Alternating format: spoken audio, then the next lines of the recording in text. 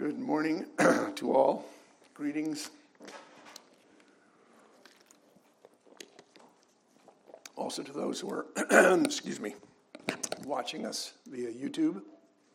We send you our greetings. Hi to Patty in Arizona. We just are thankful for your presence.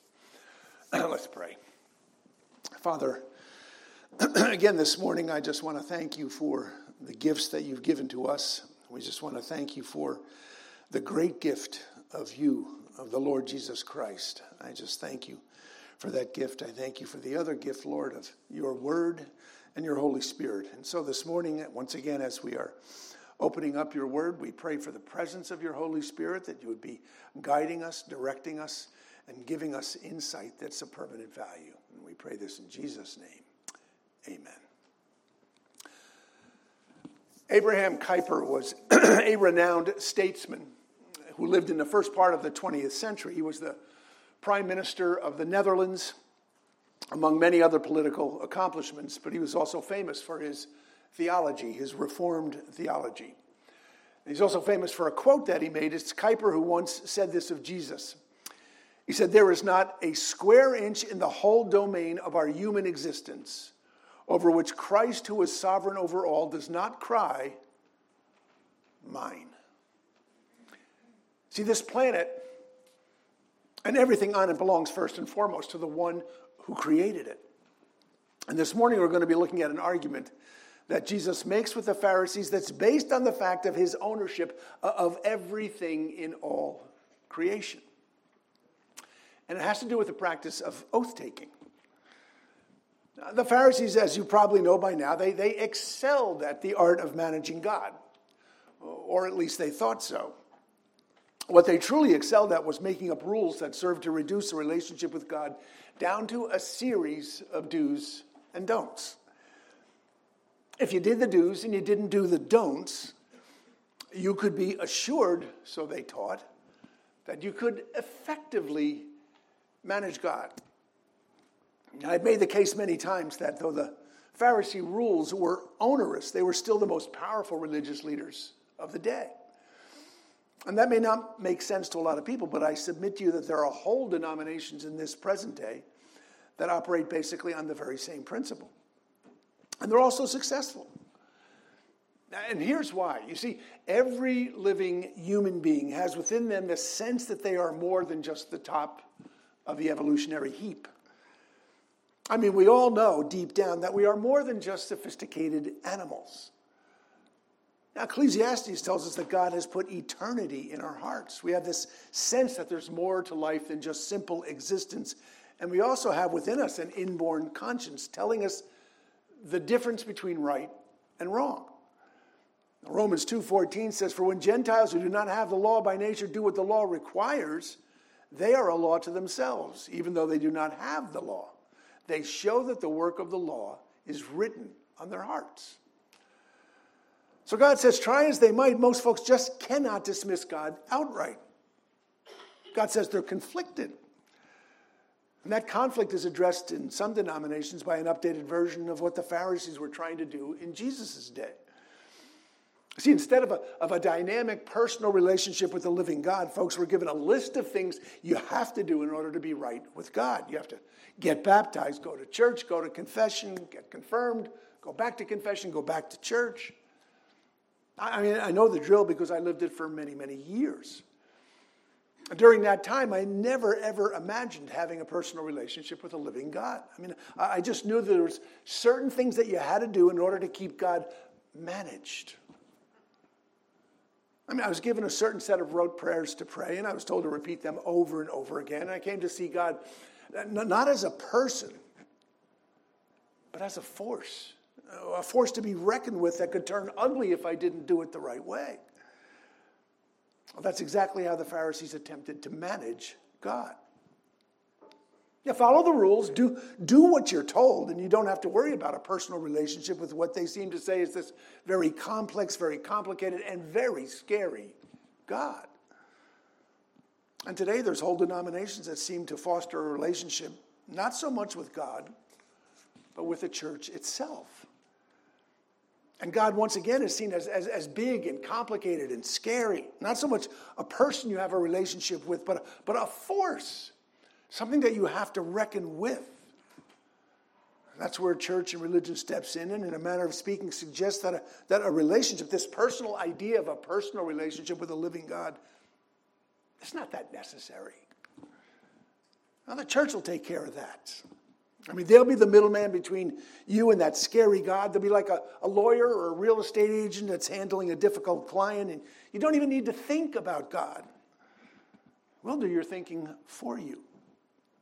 Just take care to do what we say.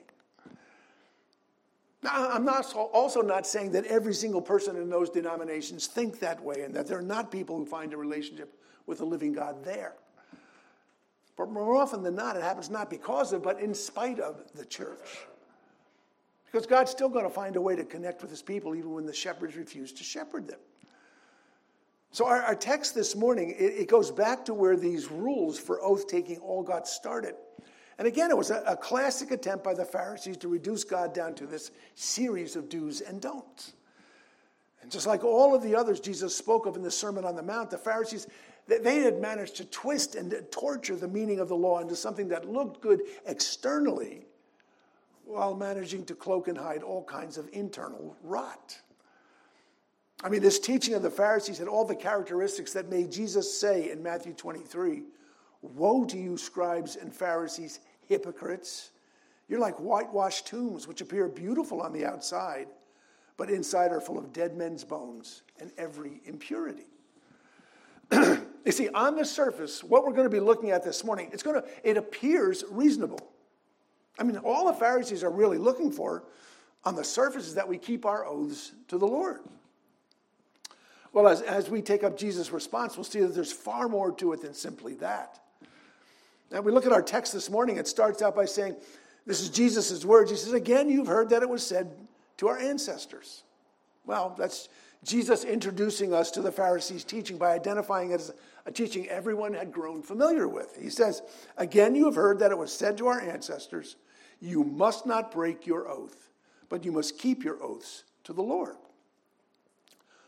Well, who's going to argue with something as simple as suggesting you keep your oath to the Lord? And Jesus gives a standard reply to the Pharisees' teaching, suggesting that he has a brand new way of understanding, because he then says, "But I tell you." And again, that's Jesus' way of distinguishing his teaching from the traditions of old as taught by the Pharisees. But what he next does is he takes apart that teaching.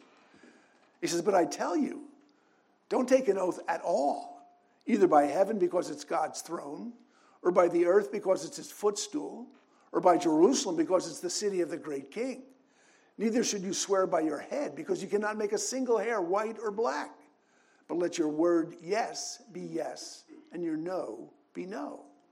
Anything more than this is from the evil one." So this morning I want to explain why Jesus said what he said. And I can certainly see someone looking at this scripture and conclude that oath-taking, it's just forbidden. Just stay away. In fact, there are certain denominations that forbid any oath-taking whatsoever, including being inducted into the armed services or even testifying in a court of law.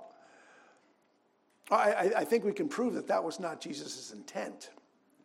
And first we need to look at the commandment that forbids oath-taking. In the first place, is found in Exodus 20. It says this, "You shall not take the name of the Lord your God in vain, for the Lord will not hold him guiltless who takes his name in vain."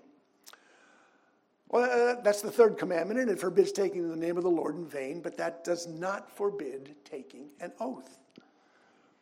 And what God is forbidding when it comes to oath is swearing falsely, or flippantly using his name to cloak your statements with some kind of authority. God does not forbid us from solemnly swearing, but the emphasis is on solemnity and truthfulness. I mean, after all, God says in Leviticus 19, "You shall not swear by my name falsely, and so profane the name of your God. I am the Lord." And the emphasis in the commandment is not on the idea of swearing, it's on swearing falsely. And on numerous occasions in the scripture, we even have God stating that the key to taking a vow is not the actual taking of it, but the commitment to do what you said you were going to do. I mean, Baker's New Testament commentary points out that the Old Testament points to numerous instances of vows taken with God's warning, not about taking the vow, but about doing what you said you were going to do. Numbers 30 says, if a man vows a vow to the Lord or swears an oath to bind himself by a pledge, he shall not break his word. He shall do according to all that proceeds out of his mouth. And Deuteronomy 23 says, if you make a vow to the Lord your God, you shall not delay fulfilling it. For the Lord your God will surely require it of you, and you will be guilty of sin. You shall be careful to do what has passed your lips, for you have voluntarily vowed to the Lord your God that you have promised with your mouth. And what Jesus is decrying in this statement in our text this morning, so it's not the actual taking of the vow, it's not the swearing of the oath, it's the flippant, casual way that the Pharisees had evolved that actually turned swearing it into a finely honed art form.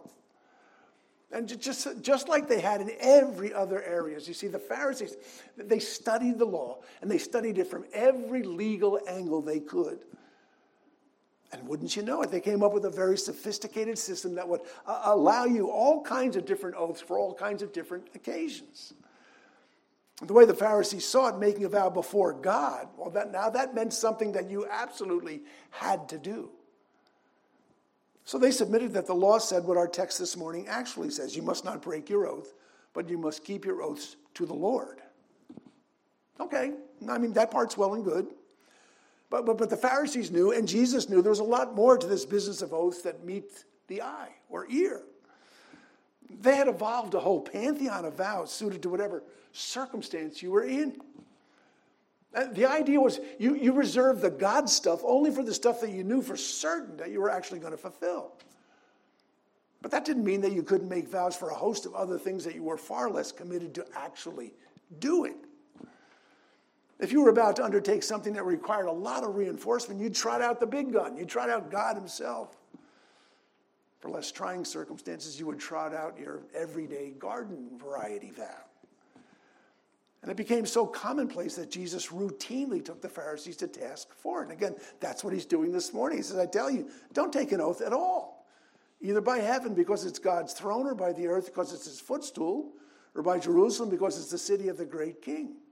Neither should you swear by your head, because you cannot make a single hair white or black. But let your word yes be yes and your no be no.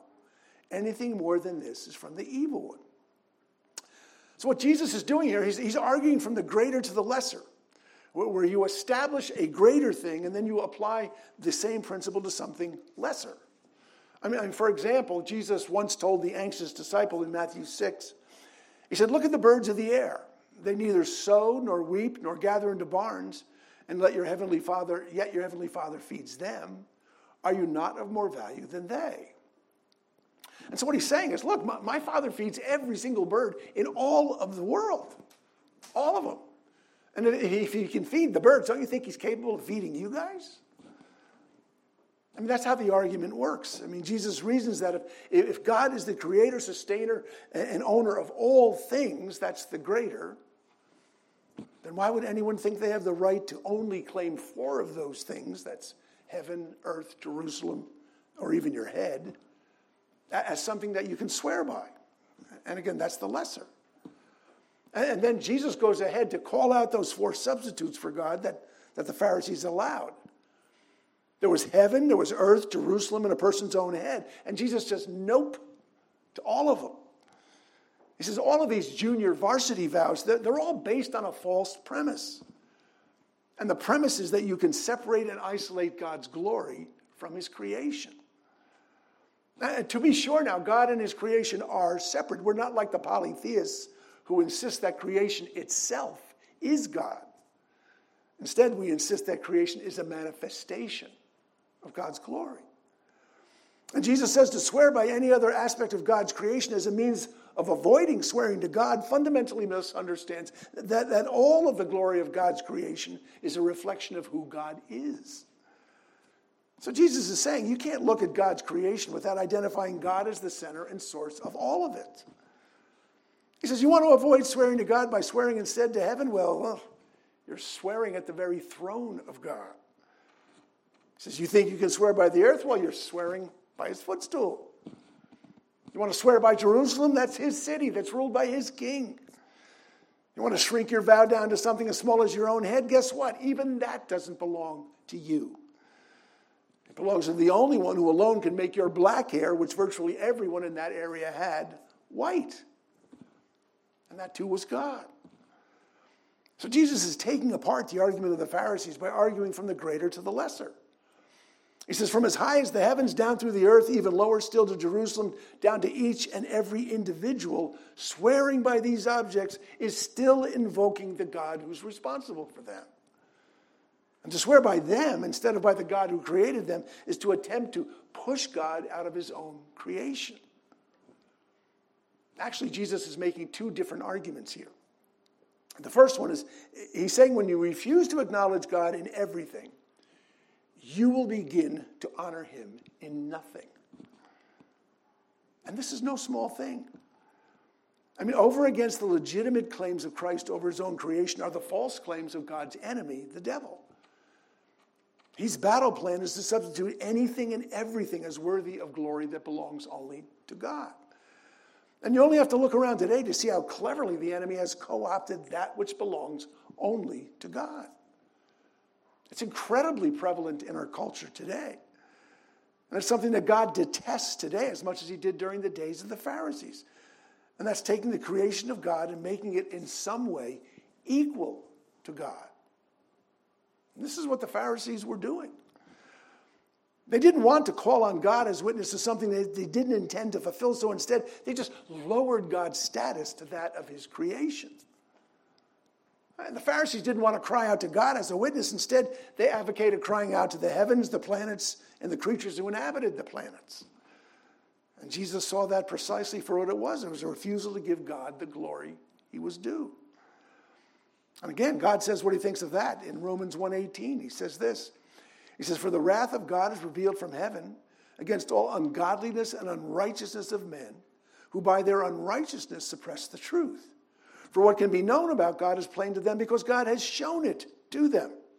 For his invisible attributes, namely his eternal power and divine nature, have been clearly perceived ever since the creation of the world in the things that have been made. So they are without excuse. And God is saying here what Jesus is pointing out. He says every single thing in creation points not to itself, it points to God. And to swear by heaven or earth or Jerusalem or by your own head is to in fact swear by God while refusing to even acknowledge him. And God says it gets worse. In verse 21 he says, for although they knew God, they did not honor him as God or give thanks to him. But they became futile in their thinking, and their foolish hearts were darkened. Claiming to be wise, they became fools and exchanged the glory of the immortal God for images resembling mortal man and birds and animals and creeping things. And you see what Jesus is doing in our text this morning? He's describing this descending order that happens when you start to swear not by God but by his creation. And he starts out going from heaven to earth to Jerusalem to man. And then we get to Romans, and it picks up on man and his desire to give homage to anything other than God. And all it does is continue the downward spiral. It goes from man to birds to animals to creeping things. I mean, when you take God out of the equation, you may start out giving homage to the heavens, but you're going to quickly go into a downward spiral through earth and man and birds and animals and creeping things. When you start out worshiping the sun, you're going to end up worshiping snakes and insects. And like I said, the Pharisees had made an industry out of describing what you could swear by and how. They were a religious compliance company. And once again, they succeeded in trying to define how to obey God with their lips while ignoring him with their hearts and minds. Jesus just would not have it. Listen to how he takes them apart in Matthew 23. He says, woe to you, blind guides, who say, if anyone swears by the temple, it's nothing. But if anyone swears by the gold of the temple, he's bound by his oath. You blind fools, for which is greater, the gold or the temple that has made the gold sacred? The Pharisees couldn't even get their false oaths right. He goes on to say in verse 18, and you say, if anyone swears by the altar, it's nothing. But if anyone swears by the gift that is on the altar, he's bound by his oath. You blind men, For which is greater, the gift or the altar that makes the gift sacred? I mean, you got to remember the Pharisees, they were these Old Testament worshipers. They were placing more value on gold and gifts than on the temple or the altar in the temple. They had gone from the greater, which was the altar, to the lesser, which was the gift on the altar. And once again, as soon as you start this process of devaluing God down to the level of his creation, you're not going to stop. And Jesus goes on to say once again that you can't separate the glory of God from the creation of God. He says, so whoever swears by the altar swears by it and everything on it. And whoever swears by the temple swears by it and by him who dwells in it. And whoever swears by heaven swears by the throne of God and by him who sits upon it. And what he's saying is to swear by anything is to swear by God. It is so serious an undertaking that Jesus is saying in our text this morning, it has no place whatsoever in casual conversation. This is what he says. He says, but I tell you, don't take an oath at all, but let your word yes be yes and your no be no. Anything more than this is from the evil one. And yet it was so prevalent in Jesus' day that the Pharisees felt quite comfortable trying to regulate it. And we may think this is something primitive, something unsophisticated, something backwards people do. But we do the exact same thing. We just updated it, modernized it, and repackaged it for the 21st century. You see, I don't think it's an accident at all that every single good thing in nature that God does is not attributed to God, but to some mythical goddess who goes by the name of Mother Nature. Or maybe some man-made god named evolution. And between those two names lies every good thing that's supposed to be attributed to God. You see a glorious sunset with all the colors of the rainbow, and instead of thanking God, people now thank what? Mother Nature. I mean, that's a stunningly insulting form of idolatry. But since virtually everyone does it, it never even raises an eyebrow. You see the glory of a hummingbird's wings. What was flapped? Think about this. The hummingbird's wings flap 80 times a second. But they don't really actually flap. Instead, they rotate them in a figure eight so that they can hover, go up, down, move sideways. Maneuvers that no aircraft could ever hope to duplicate, even though a hummingbird's brain is less than the size of a grain of rice. And folks look at that hummingbird today and they say, isn't evolution wonderful? I mean, look what random chance and eons of time has produced. I mean, folks only say that because they have, like God says, become futile in their thinking. And their foolish hearts are darkened, and claiming to be wise, they become the worst type of fool, the kind who doesn't even know what kind of a fool he is. And the second argument that Jesus is making here has to do with the nature of a person who feels compelled to embellish his speech with add-ons. And most people know if add-ons is something that's an app that you download to enhance some other kind of computer program.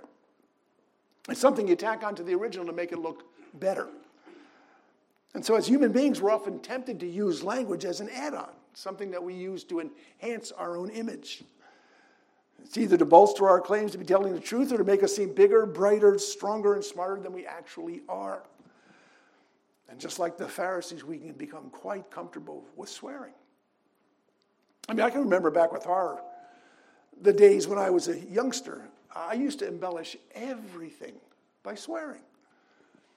I mean, I used to remember we used to play sandlot football. I used to be accused of not saying enough Mississippis before I went after the quarterback. And I would bolster my defense by saying, I did so and I swear on the Bible.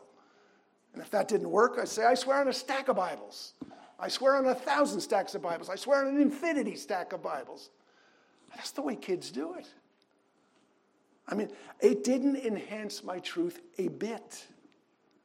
But I only now begin to see how incredibly offensive to God that is. And it's amazing how these add-ons become part of our language. Well, Jesus' solution is incredibly simple. He says, let your word yes be yes, and your no be no. Anything more than this is from the evil one. And for some reason, we find that next to impossible to do. As we get older, we just get a little more sophisticated with our add-ons. Now, when someone says to me, this is God's honest truth, I often wonder, well, what was the other stuff that you were saying?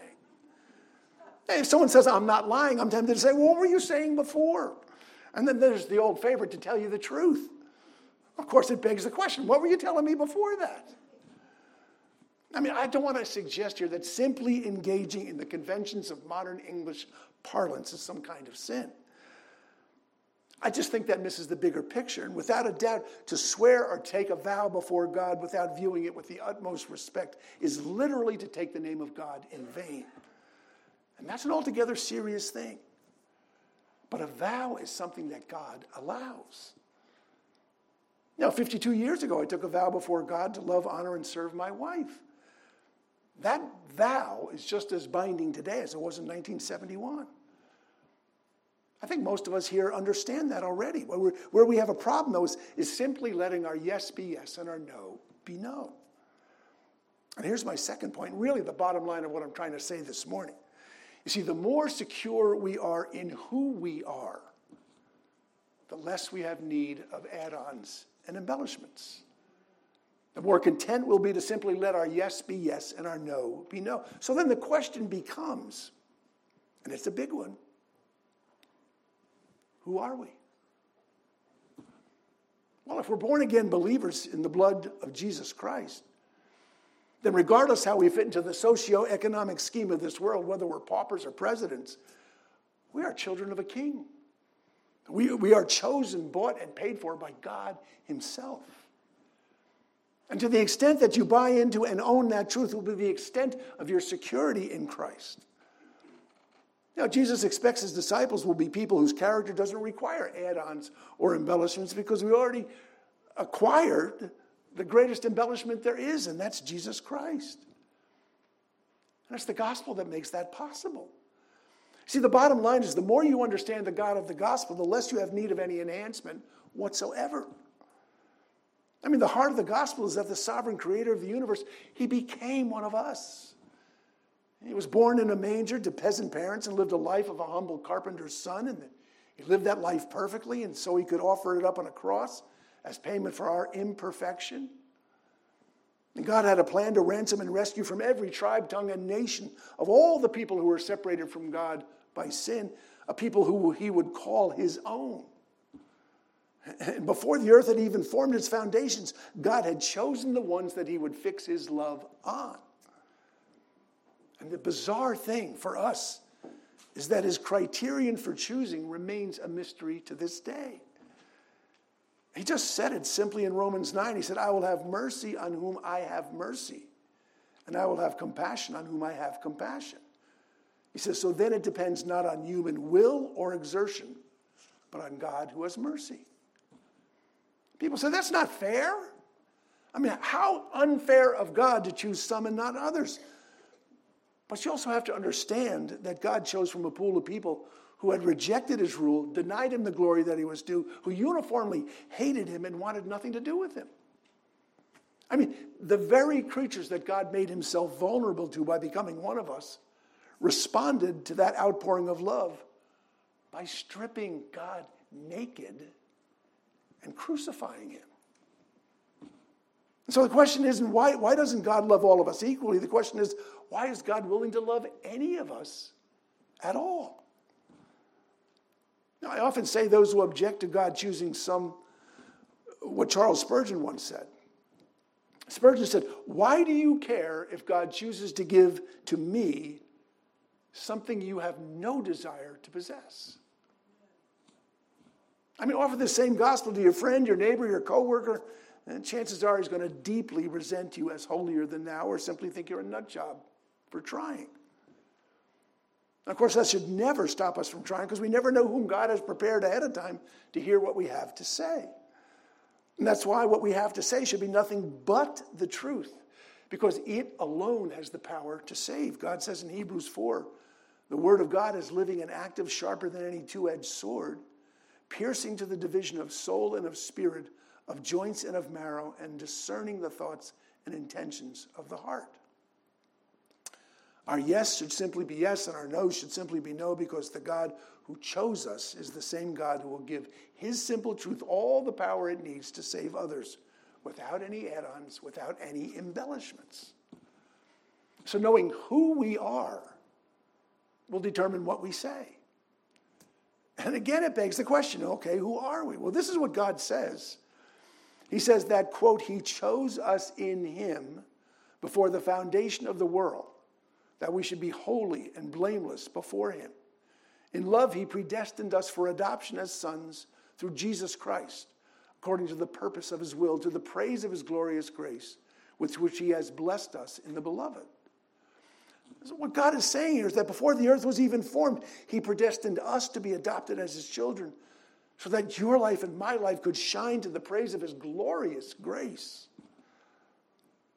So God chose each of us. But before you see that as your own embellishment, as your own accomplishment, understand God's view of his choosing. This is what he said in 1 Corinthians 1. He said, consider your calling, brothers. Not many of you were wise according to worldly standards. Not many were powerful. Not many were of noble birth. But God chose what is foolish in the world to shame the wise. God chose what is weak in the world to shame the strong. God chose what is low and despised in the world, even things that are not, to bring to nothing things that are, so that no human being might boast in the presence of God.